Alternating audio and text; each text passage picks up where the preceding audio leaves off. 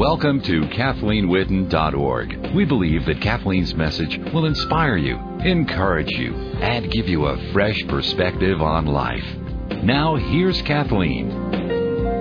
I was reading an article this morning called Proof of Christianity's Supremacy Just Misses the Point. And I won't say the author's name. It's not really important. But I wanted to read you something out of the article because we talked in this class about the difference between righteous anger and anger that's just making us anger, like anger that somehow prompted our flesh or our defenses. But righteous anger is an anger that is out of a love for God and out of a love for His Word, out of a love for His people, out of the love of God. And that's how I tell the difference in my life, between am I righteously angry or am I just, angry in the sense of what I shouldn't be angry about. And so we talked about provoked anger and righteous anger. And as I was reading this article, I was really angry. I am really angry. And it's definitely righteous anger. And I want to tell you why. I'm only going to read a little tiny bit of it, but this is a direct quote from what this person wrote in the Sunday paper. You don't have to accept the literal truth of the virgin birth, or Jesus' bodily ascension after death, or His physical appearance to the disciples, or His feeding of the 5,000 with the 5 loaves, or any of the other fabulous stories in the Bible, from Jonah to the whale to the plagues of locusts and frogs, to be a believer. To the contrary, to cling to such factual readings is to embrace an immature nursery school kind of faith. And I don't know whether God will prompt me to write the newspaper. I'm not going to write an article out of anger, but I think I would write, Dear Express News, I have an immature nursery school view of faith. Because the Bible is inerrant. The Bible is God's Word. And I wanted to just read you something that God said about this that's pretty serious, but it's something that's always stuck with me, because it is easier sometimes to think, that couldn't have happened, or that couldn't have happened. Well, there were so many things that I could tell you about in the hospital that God did for me when I was given a couple of weeks to live that couldn't have happened. There's so many things that have happened in all of our lives sitting here today that are of God that couldn't have happened. And so we need to make sure that we don't add or subtract from God's Word, that we don't say things like, well, I believe in Jesus, but I think He was a liar. Well, that's what we're saying when we say He's not the only way to God. Because Jesus said, I'm the way, I'm the truth, I am the life. No one comes to the Father but through me. So when you say He's not the only way to God, then we say, I believe in Jesus, but I don't believe in anything He says. I think He was just kind of a nice guy. And I think that that's so dangerous. And the reason it makes me angry is not at the person. Ephesians 6:10 says we don't wrestle against flesh and blood. I heard someone say one time, if you're mad at somebody, if you're wrestling with somebody that has a Social Security number, you're wrestling with the wrong thing. In other words, we don't wrestle against humans. We don't wrestle against flesh and blood. But the Bible says against principalities and powers and dark forces of wickedness in heavenly places. This is spiritual. But for someone to write that, it leads other people to say, gosh, she's such a good writer. She's such an authority. I like the way she sounds, and maybe she's right. She says she's a Christian, and she very well may be. But I wanted to read you God's commentary. This is the last 4 verses of the entire Bible. The last 4. Revelations 22:18 through 21, and then the book is done. I testify to everyone who hears the words of the prophecy of this book, if anyone adds to them, God shall add to him the plagues which are written in this book. And if anyone takes away from the words of the book of this prophecy, God shall take away his part from the tree of life and from the holy city which are written in this book. He who testifies to these things says, Yes, I am coming quickly. Amen. Come, Lord Jesus. The grace of the Lord Jesus be with you all. Amen. And I just wanted to share that this morning, not only because it really makes me angry, but because I think it's a good example of the things that we can be angry about. And you may be here this morning thinking, well, I think I might be one of those people that's not sure if all of these stories are real in the Bible. And that's not a commentary or a condemnation of you. But I pray in this class that if something does stir you up or make you wonder, that's good. You know, I'm not here for you to like me and agree with everything I say, and I'm not inerrant. The Word is inerrant. But I would love for you to say, gosh, I don't know, now I need to really dig. I need to start reading the Bible and seeing what the Holy Spirit's really speaking to me. That would make me so happy. Not that we all agree upon everything in this class. If you will turn to page 5 of your worksheet, we're going to go ahead and start again on our series, continuing our series in love on Love is Not Easily Angered. And we left off on page 5, and we actually left off on number 3, stored anger. So here is where we left off last time, and we were going to start discussing that Jesus' anger was a righteous anger, like we talked about at the beginning of class. But I wanted to look at, we looked at when he was righteously angered when the temple was being desecrated. And that's because that's God's house. And we can be righteously angry when God's word is being desecrated. We can be righteously angry when a child is being hurt, because that's God's child. We can be righteously angered when it's out of a love for God and His word and His ways. And yet, we also know that people can also try to provoke us. And so I wanted to look at, since he's the best example of anyone, representative of God and yet fully human so that he understands all of our frailties. I love that Hebrews explains again that God, Jesus, came as a man and experienced all the same temptation and understands every human frailty, because we forget. We think, God's up there and Jesus is up there, and I'm going through this really stupid problem, and Jesus and God don't understand, and Jesus does understand. I think that's so amazing that we can remind ourselves of that. But here is people trying to provoke Jesus, and I want us to look at what he did, because that will be our example. The religious leaders were constantly trying to provoke Jesus to anger, trap him with their questions, and make him look foolish to others. They could not. Now, can you imagine, first of all, this is God in the flesh. And the religious leaders who are supposed to be representing God are the very ones provoking him, trying to make him look foolish, agitating him. I mean, I think I would just kind of go and have them all disappear. I think I would be fed up with the whole thing. Jesus is love, though, and we look at 1 Corinthians 13:5, which is what we're studying, that says that love is not easily provoked. So I wanted to look at these scriptures in John 8:2, verses 8-11. At dawn, he appeared again in the temple courts where all the people gathered around him, and he sat down to teach them. And the teachers of the law and the Pharisees brought in a woman caught in adultery.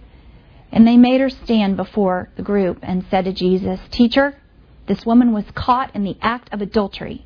And the law of Moses commanded to us to stone such women. Now what do you say?"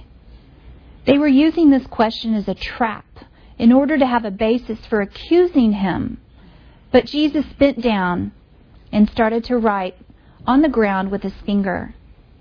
When they kept on questioning him, he straightened up and said to them, "If any one of you is without sin, let him be the first to throw a stone at her." Again he stooped down and wrote on the ground. At this, those who heard began to go away one at a time, the oldest one first, until only Jesus was left, with the woman standing there. And Jesus straightened up and asked her, "Woman, where are they? Has no one condemned you?" "No one, sir," she said. "Then neither do I condemn you," Jesus declared. "Go now and leave your life of sin." You know what I think is so neat about these scriptures is God never tells us what Jesus was doing. You know, sometimes people have said, I've heard different people say that they believed that Jesus was writing the names of the men, the religious leaders in the group who had also committed adultery. You know, some people have that theory. I don't know that he wasn't just scribbling in the sand. But what was he demonstrating to us in that? It's like he was demonstrating that he wasn't going to react in provoked anger. I bet you anything, because of the way that he taught us to do. He says for us to pray unceasingly and pray constantly. I think Jesus was buying time and praying. I think he was buying time and praying. And one of the things that we do when we get in the most trouble with our mouths is we answer too quickly. We haven't prayed. We haven't stopped and prayed. And I think that somehow, especially in our culture, we're taught to answer real quickly. You question, answer, question, answer, question, answer. And when it's a provoked situation, or it's a, high stress situation or a tense situation, I don't know that we should answer quickly. Even with our children, maybe we need to stop and allow ourselves to have that same time that Jesus did. I mean, he was in a situation where he was teaching all of these people, and this woman's caught in the middle of adultery, so she's probably not well clad at that point. And then here the religious leaders are accusing him, and he could have thought in his own flesh, I suppose, I better answer quickly because they're going to think I don't know the answer. But instead, he needed to pray and check in with God. And when he did, what an incredible answer. Okay, those of you without sin, throw the first stone. Because if he had tried to answer the way that they wanted him to answer, they had him caught both ways. And that's what they were trying to do. They wanted him to answer, no, she shouldn't be stoned. And then they'd say, you're saying that the entire law of Moses is completely not true? You're not following the law of Moses? Or they wanted him to say, yes, that's what the law of Moses says, and then they'd go stone her. They wanted him to be trapped, and he wasn't trapped. And so often we do feel trapped in our responses. I mean, I know most of you felt this way, but have you ever just even said to yourself or said out loud, I can't win. No matter what I say or what I do, I cannot win. Yes, some of you have. But so what do? Sometimes we react instead of letting God help us to make the next step. And instead of acting according to his will, we react. And that's a question I want to ask myself a lot, because I know I've shared with you before. I think fast, talk fast, respond quickly. And so many times, I need to be more like Jesus and stop and pray. Instead of reacting, I need to act in the way that God would have me act. The book of James says the same thing. If you look down at your handout, it says, my dear brothers, take note of this. This is James 1:19. Everyone should be quick to listen, slow to speak, and slow to become angry. Well, don't you think that most of us do that backwards? I think that most of us, our creed is slow to listen, quick to speak, and quick to get angry. That really is more of our mode. Most of us. Some of us not. But the Bible says for us to be quick to what? Listen. And when I get really in a big hurry and I get real like in my type A groove, which none of you in here has any idea what I'm talking about. But when you get into that kind of type A groove, and I can answer your question before you finished asking it. Because you don't need to finish for me to have already thought of an answer. And you may have not even gotten in your full question. I need to be slower to listen and let you get finished before I answer. And then it says, okay, quick to listen, slow to what? And then slow to what? Isn't it interesting that James is basically saying, do what Jesus did. Be quick to listen, slow to speak, and slow to become angry.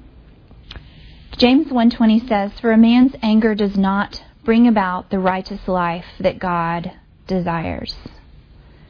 So, I think that's really good. Number 2 lesson that we learned from Jesus. The number 1 lesson that we just talked about was to take your time and answer slowly. That's the number 1 lesson that we learned from Jesus. Take your time and answer slowly. And that doesn't mean that you always have to do that. I mean, truly. I mean, you all, this is all in balance. It doesn't mean that every time your child asks you something, you have to, like, get a stick out and do something in the sand and pray, or, we'll drive people crazy if we do stuff like that. But just in the times where you're just not really sure how to answer, or it's a provoked situation or a difficult thing, we need to take our time and answer slowly. Number 2 thing that Jesus taught us was to stay in control. Proverbs 16:32 says, "Better a patient man than a warrior, a man who controls his temper than one who takes a city." Proverbs 29:11 says, "A fool gives full vent to his anger, but a wise man keeps himself under control." What does a vent do? We're experiencing that right now. But a vent controls how much air goes into a room. And so this isn't saying that someone isn't angry, because none of us can decide right here, right now, that nothing is ever going to irritate us again, and we are going to just be like Jesus and walk out the door and just be holy. That's not going to work. Well, it might work if you lived completely by yourself and got daily massages and I don't know. But it's not going to work for any of us. And so this is saying, even though you might be angry, whether it's righteous anger or whether it's even not righteous anger, even though you might be angry, it says a fool gives full vent. You know what that means? And a fool lets it all out. Full vent. But a wise man keeps himself under control.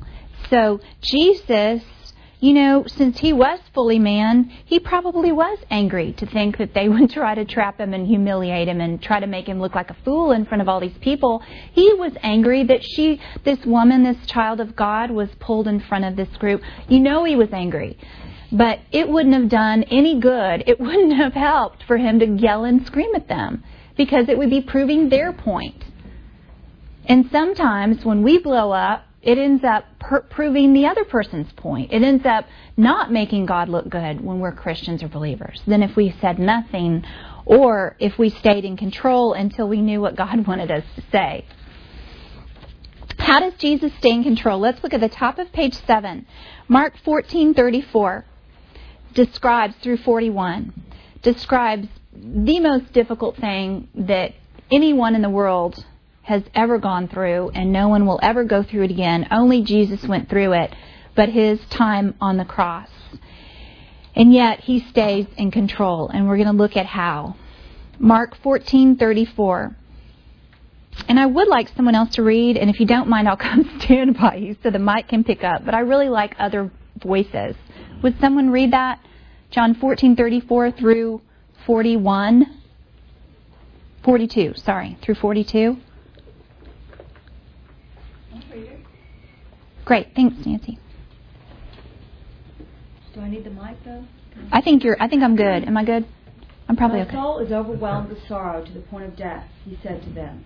Stay here and keep watch. Going a little farther, he fell to the ground and prayed that if possible the hour might pass from him. Abba, Father, he said, everything is possible for you. Take this cup from me. Yet not what I will, but what you will.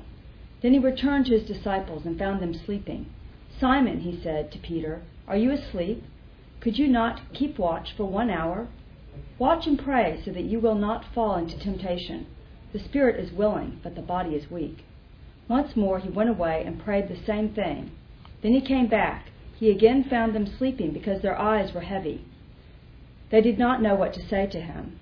Returning the third time, he said to them, Are you still sleeping and resting? Enough, the hour has come. Look, the Son of Man is betrayed into the hands of sinners. Rise, let us go. Here comes my betrayer. And this is such an example that Jesus stays in control of his emotions by staying in constant conversation with God. He puts his trust and dependence on God, not others.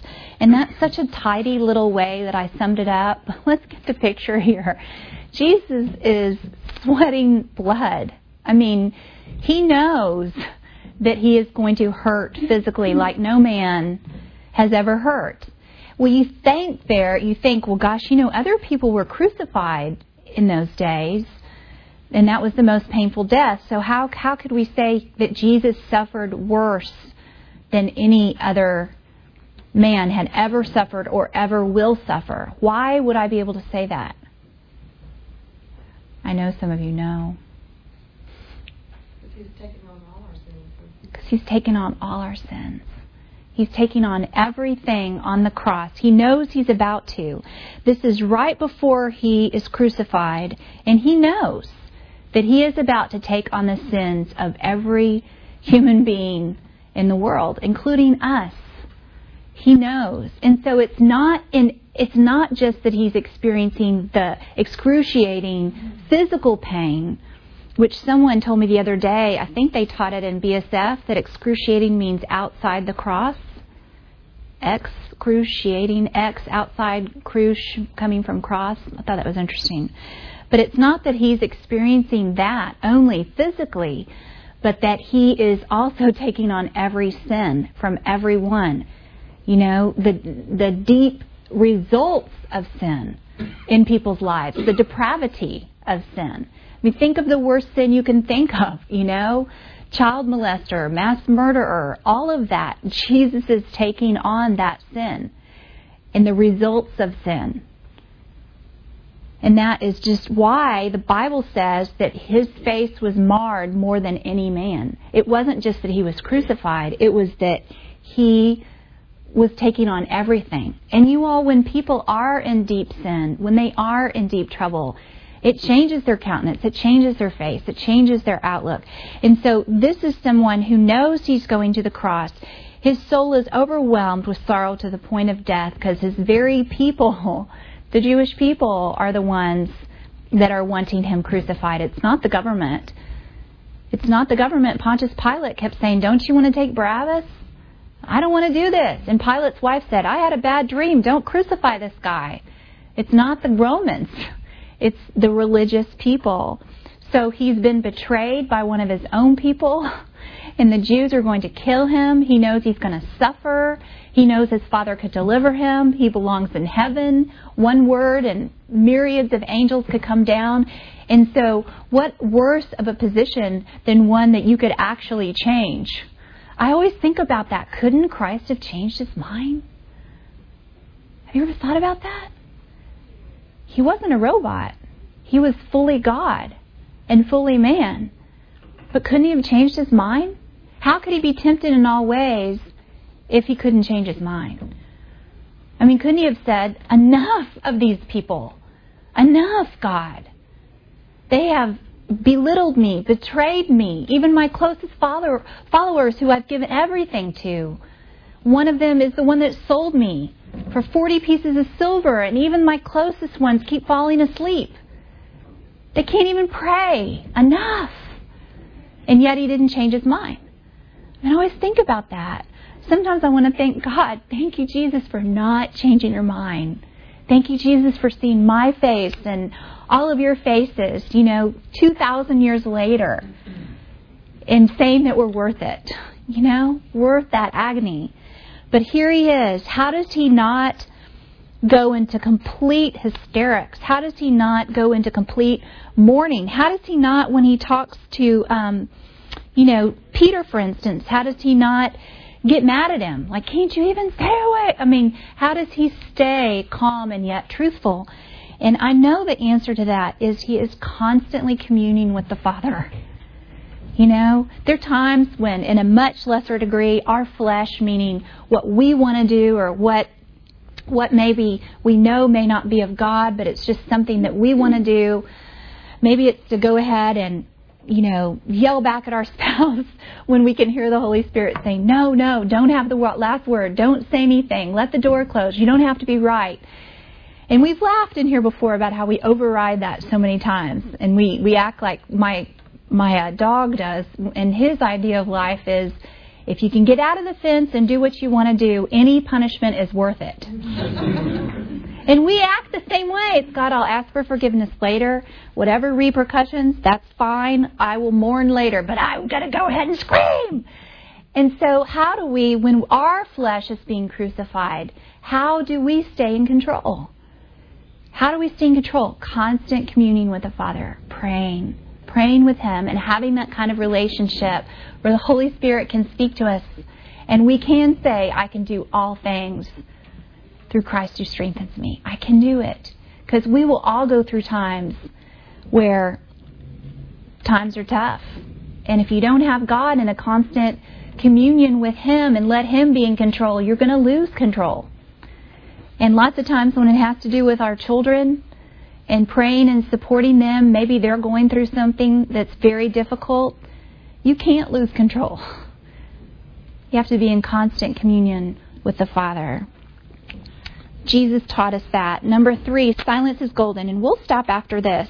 But Luke 23, 8 through 11. When Herod saw Jesus, he was greatly pleased because for a long time he had been waiting to see him. From what he'd heard about him, he hoped to see him perform some miracle. So Herod kind of sees Jesus as kind of this circus guy. He just kind of wants to see him perform. So Herod plied him with many questions, but Jesus gave him no answer. So here's the leader of the land. Is Jesus impressed by him? No. Gave him no answer. The chief priests and the teachers of the law were standing there vehemently accusing him. Then Herod and his soldiers ridiculed and mocked him, dressed him in an elegant robe, and sent him back to Pilate. Jesus gave them no answer. Sometimes silent is golden. You know, in speaking with God, he realized there's nothing that God is prompting me to say. And there's some times when no answer is the best answer. They were there provoking him and wanting him to perform and accusing him. And you can just see that it was a circus, basically. And Jesus didn't perform. He gave them no answer. Isaiah 53:7 says, Jesus was oppressed and afflicted, yet he did not open his mouth. He was led like a lamb to the slaughter, and as a sheep before his shearers is silent. So he did not open his mouth.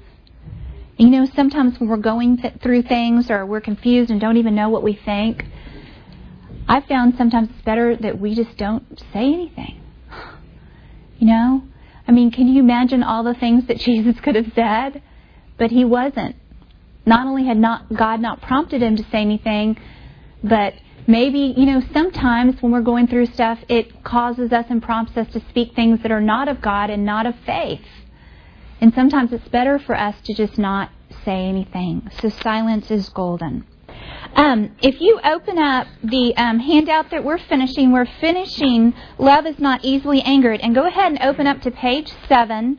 And we're going to start where we left off. So we'll only be doing this for about 5 or 10 minutes. And then we're going to move on to our last of our love teachings, which is Love Keeps No Records of Wrongs. And then we're through with love. Doesn't that sound funny to say? Bitsy said, no, we're not. Yeah, we covered it. It's done. We can move on. And you know what? That brings up such a good point. Sometimes we feel that way in church. You know, we feel like, oh, I've heard that. I don't need to hear that again. But we do. We need to be reminded all the time of the same things over and over again. That's what we see in the Bible. That, do you ever read, especially the Old Testament, you think, why do these people not learn? They are not learning. They're being punished because they're not learning. And then I think, well, gosh, that's just like us. We need to be constantly reminded, or we can so easily slip back into old patterns or patterns that maybe everyone around us is doing and not doing what God would have us do. And then we don't have the abundant joy and we feel distant from God and wonder why. So it's always good to be reminded.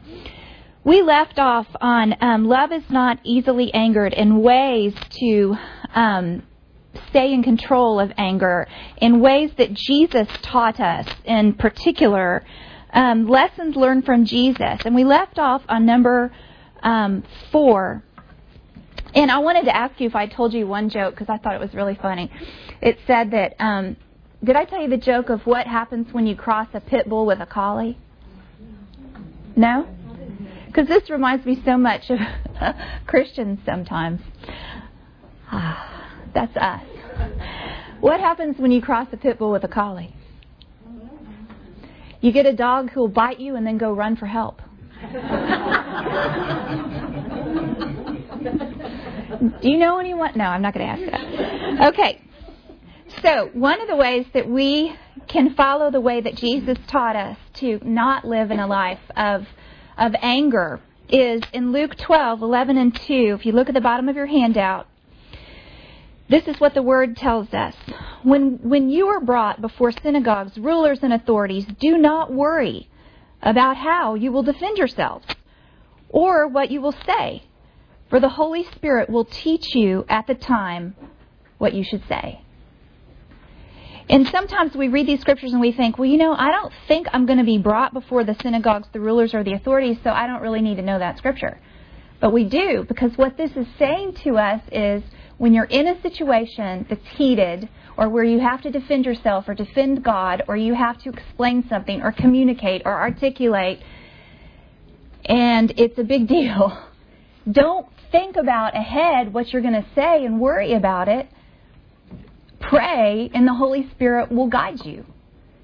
And I just wonder how many of you have been in a situation where you knew you're going to have a heated conversation with someone, and you rehearsed for weeks what you're going to say. You even did it in front of people, especially your spouse. Isn't it fun when you can go, well, when he says no, no, no, I'm going to say no, no, no, no. And then I know him so well, he's going to say no, no, no, no, no. And so when he does, I'm going to go no, no, no. And your wife goes, oh, that's good. Well, what if you also said no, no, no? True. Okay. When he does no, no, no, I'm going to say no, no, no, no, no, no. And I know him. I know what he's going to do. He's going to no, no, no, no. And you've got this whole thing where we do it with our children. We do it with our spouses. We're constantly rehearsing. And sometimes we set ourselves up to be continually angry. We set ourselves up to keep the strife going. We set ourselves up. Instead, the Holy Spirit's going, I have the solution. You're like, okay, thank you. I'll pray and repent later. And that's what we do. So we need to know that we shouldn't be rehearsing. We should be praying. Raise your hand if you're a big rehearser. I'm going to get you a t-shirt that says, no, no, no, no, no. And then number 5, this is really going to launch us into this next teaching. This is so good. We are to love deeply. We are to love deeply with all that we have. I mean, it's that really should be our biggest goal each day. Not to get the house organized, or not to finally pay the bills, or not to finally switch insurance companies, or not to finally get that, stock taken care of, or whatever it is. Our main goal should be to love deeply. Love God deeply, love our kids deeply. And we can be really shallow lovers. We love them deeply with our hearts, but our actions are shallow. And so one of our biggest things that we could be praying, that's pretty exciting prayer, is to love deeply. In all of his suffering and agony and betrayal, how did Jesus, fully man, because we forget that. He's fully God, but he was fully man. And I think we try to sort of forget that instead of realizing he had every emotion and feeling of a man, and yet was without sin. In all of his suffering and agony and betrayal, how did Jesus, fully man, keep from being angry while suffering on the cross? It must have hurt him deeply when he was deserted by some of his dearest followers. Peter, the one all of his closest disciples kept falling asleep, and Peter denied him, and the Lord knew it. So he was deserted by everyone. I even think that if I was Jesus, even in walking to the cross, even in facing all of that, I'd be going, where did I go wrong with Judas? I taught him the same thing as everyone else. Where did I go wrong? And we mull over things, and it makes us angrier. I wrote here that most of us would mull over what made Judas make such an evil choice.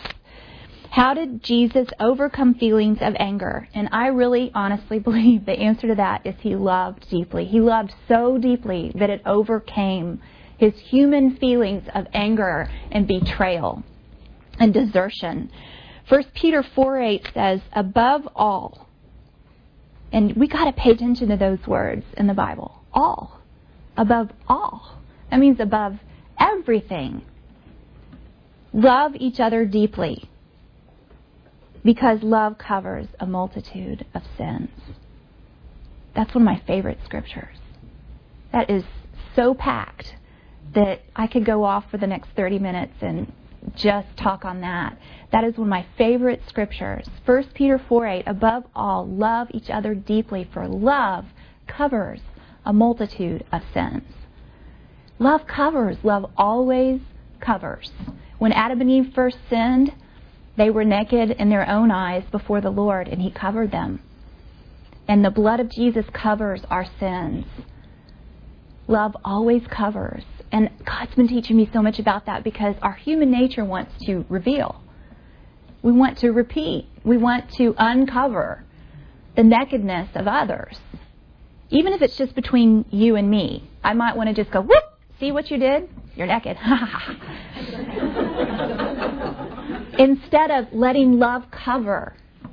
Love covers a multitude of sins. Uncovering is when someone says they're sorry for something that happened and you say, oh, it's okay, it's fine, and you go to lunch with your favorite friend and uncover.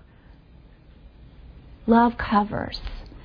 Jesus was constantly loving deeply, and deep love covers. Proverbs 10:12 says, hatred stirs up dissension, but love covers over all wrongs. The love of Jesus covered our sins, and the blood of Jesus covered all of our wrongs. And we have a God who tells us in His Word that after Jesus has covered our sins, that He does not even remember them. He chooses not to remember them. That is awesome. And we need to be making those choices. And that's what we're going to be talking about on the next teaching, which I can't wait. Okay, 1 Peter 1:18 through 23. For you know that it is not with perishable things such as silver or gold that you were redeemed from the empty way of life handed down to you from your forefathers, but with the precious blood of Christ. You know, this scripture I used to read to kids who were in the, basically it was an orphanage. It was a state-run facility where I did a Bible study for several years, and most of their forefathers were criminals and in the pen and had terrible background, and they just felt like, you know, this is what's overshadowing me. And here I could read straight from God's mouth, you are redeemed from that. You do not have that as your forefathers. For you know that it is not with perishable things such as silver or gold that you were redeemed from the empty way of life, even our own empty way of life, even my own empty way of life that I've chosen in the past. I'm redeemed. It's covered. It's forgiven. It's forgotten. And as a Christian, I need to do no less for someone else. We shouldn't have a stigma on someone who's covered with the blood of Jesus. It should be covered and remain covered. And that means we don't talk about it. It's gone. Because we want that. I want that. If I did something completely wrong in this class and asked for your forgiveness, I would so want you to forgive me, but I'd really want you to not ever say anything about it again to anyone. And that's what God calls us to do. Wouldn't that be awesome if we all did that? It would. Wouldn't our kids be shocked? I've told you once, I've told you 1,000 times. 6 years ago at the same place you did it, and 2 months ago and 3 years, and your kid's like, I can't remember that far back, Mom. We are redeemed from the empty way of life handed down to you from your forefathers, but with the precious blood of Christ, a lamb without blemish or defect. He was chosen before the creation of the world, but was revealed in these last times for your sake. Through Him you believe in God, who raised Him from the dead and glorified Him, so that your faith and hope are in God. Now that you have purified yourselves by obeying the truth, so that you have sincere love for your brothers, love one another deeply from the heart. You know, that kind of love puts itself out. That kind of love is the love that loves so deeply it hurts. For you have been born again, not with perishable seed, but with imperishable, through the living and enduring Word of God. God's Word is so awesome and so true. And if we could even love but an inkling the way that God loves, oh my gosh, this world would be turned upside down. Our families would be turned upside down. Our communities would be turned upside down. And I believe that that is happening. I really do. Let us pray. Dear Jesus, we just ask you to clear our minds this morning of so many things, Lord. Just so many concerns that we might have, or even a to-do list that's just impossible without you. Father, I just ask that you would remind us that all things are possible through you, that you have not given us a spirit of fear even about the things coming to us or to our children, but a spirit of love and power and a sound mind. I thank you, Lord Jesus, that you do have a good plan for us in our life, as it says in Jeremiah 29:11. And Father, that we can trust you and rely on you and lean on you and have confidence in you. Father, we just lift up to you all of the things that perhaps we are silent about this morning. God, the things that might be between us and our family, or the things that might simply be between us and you.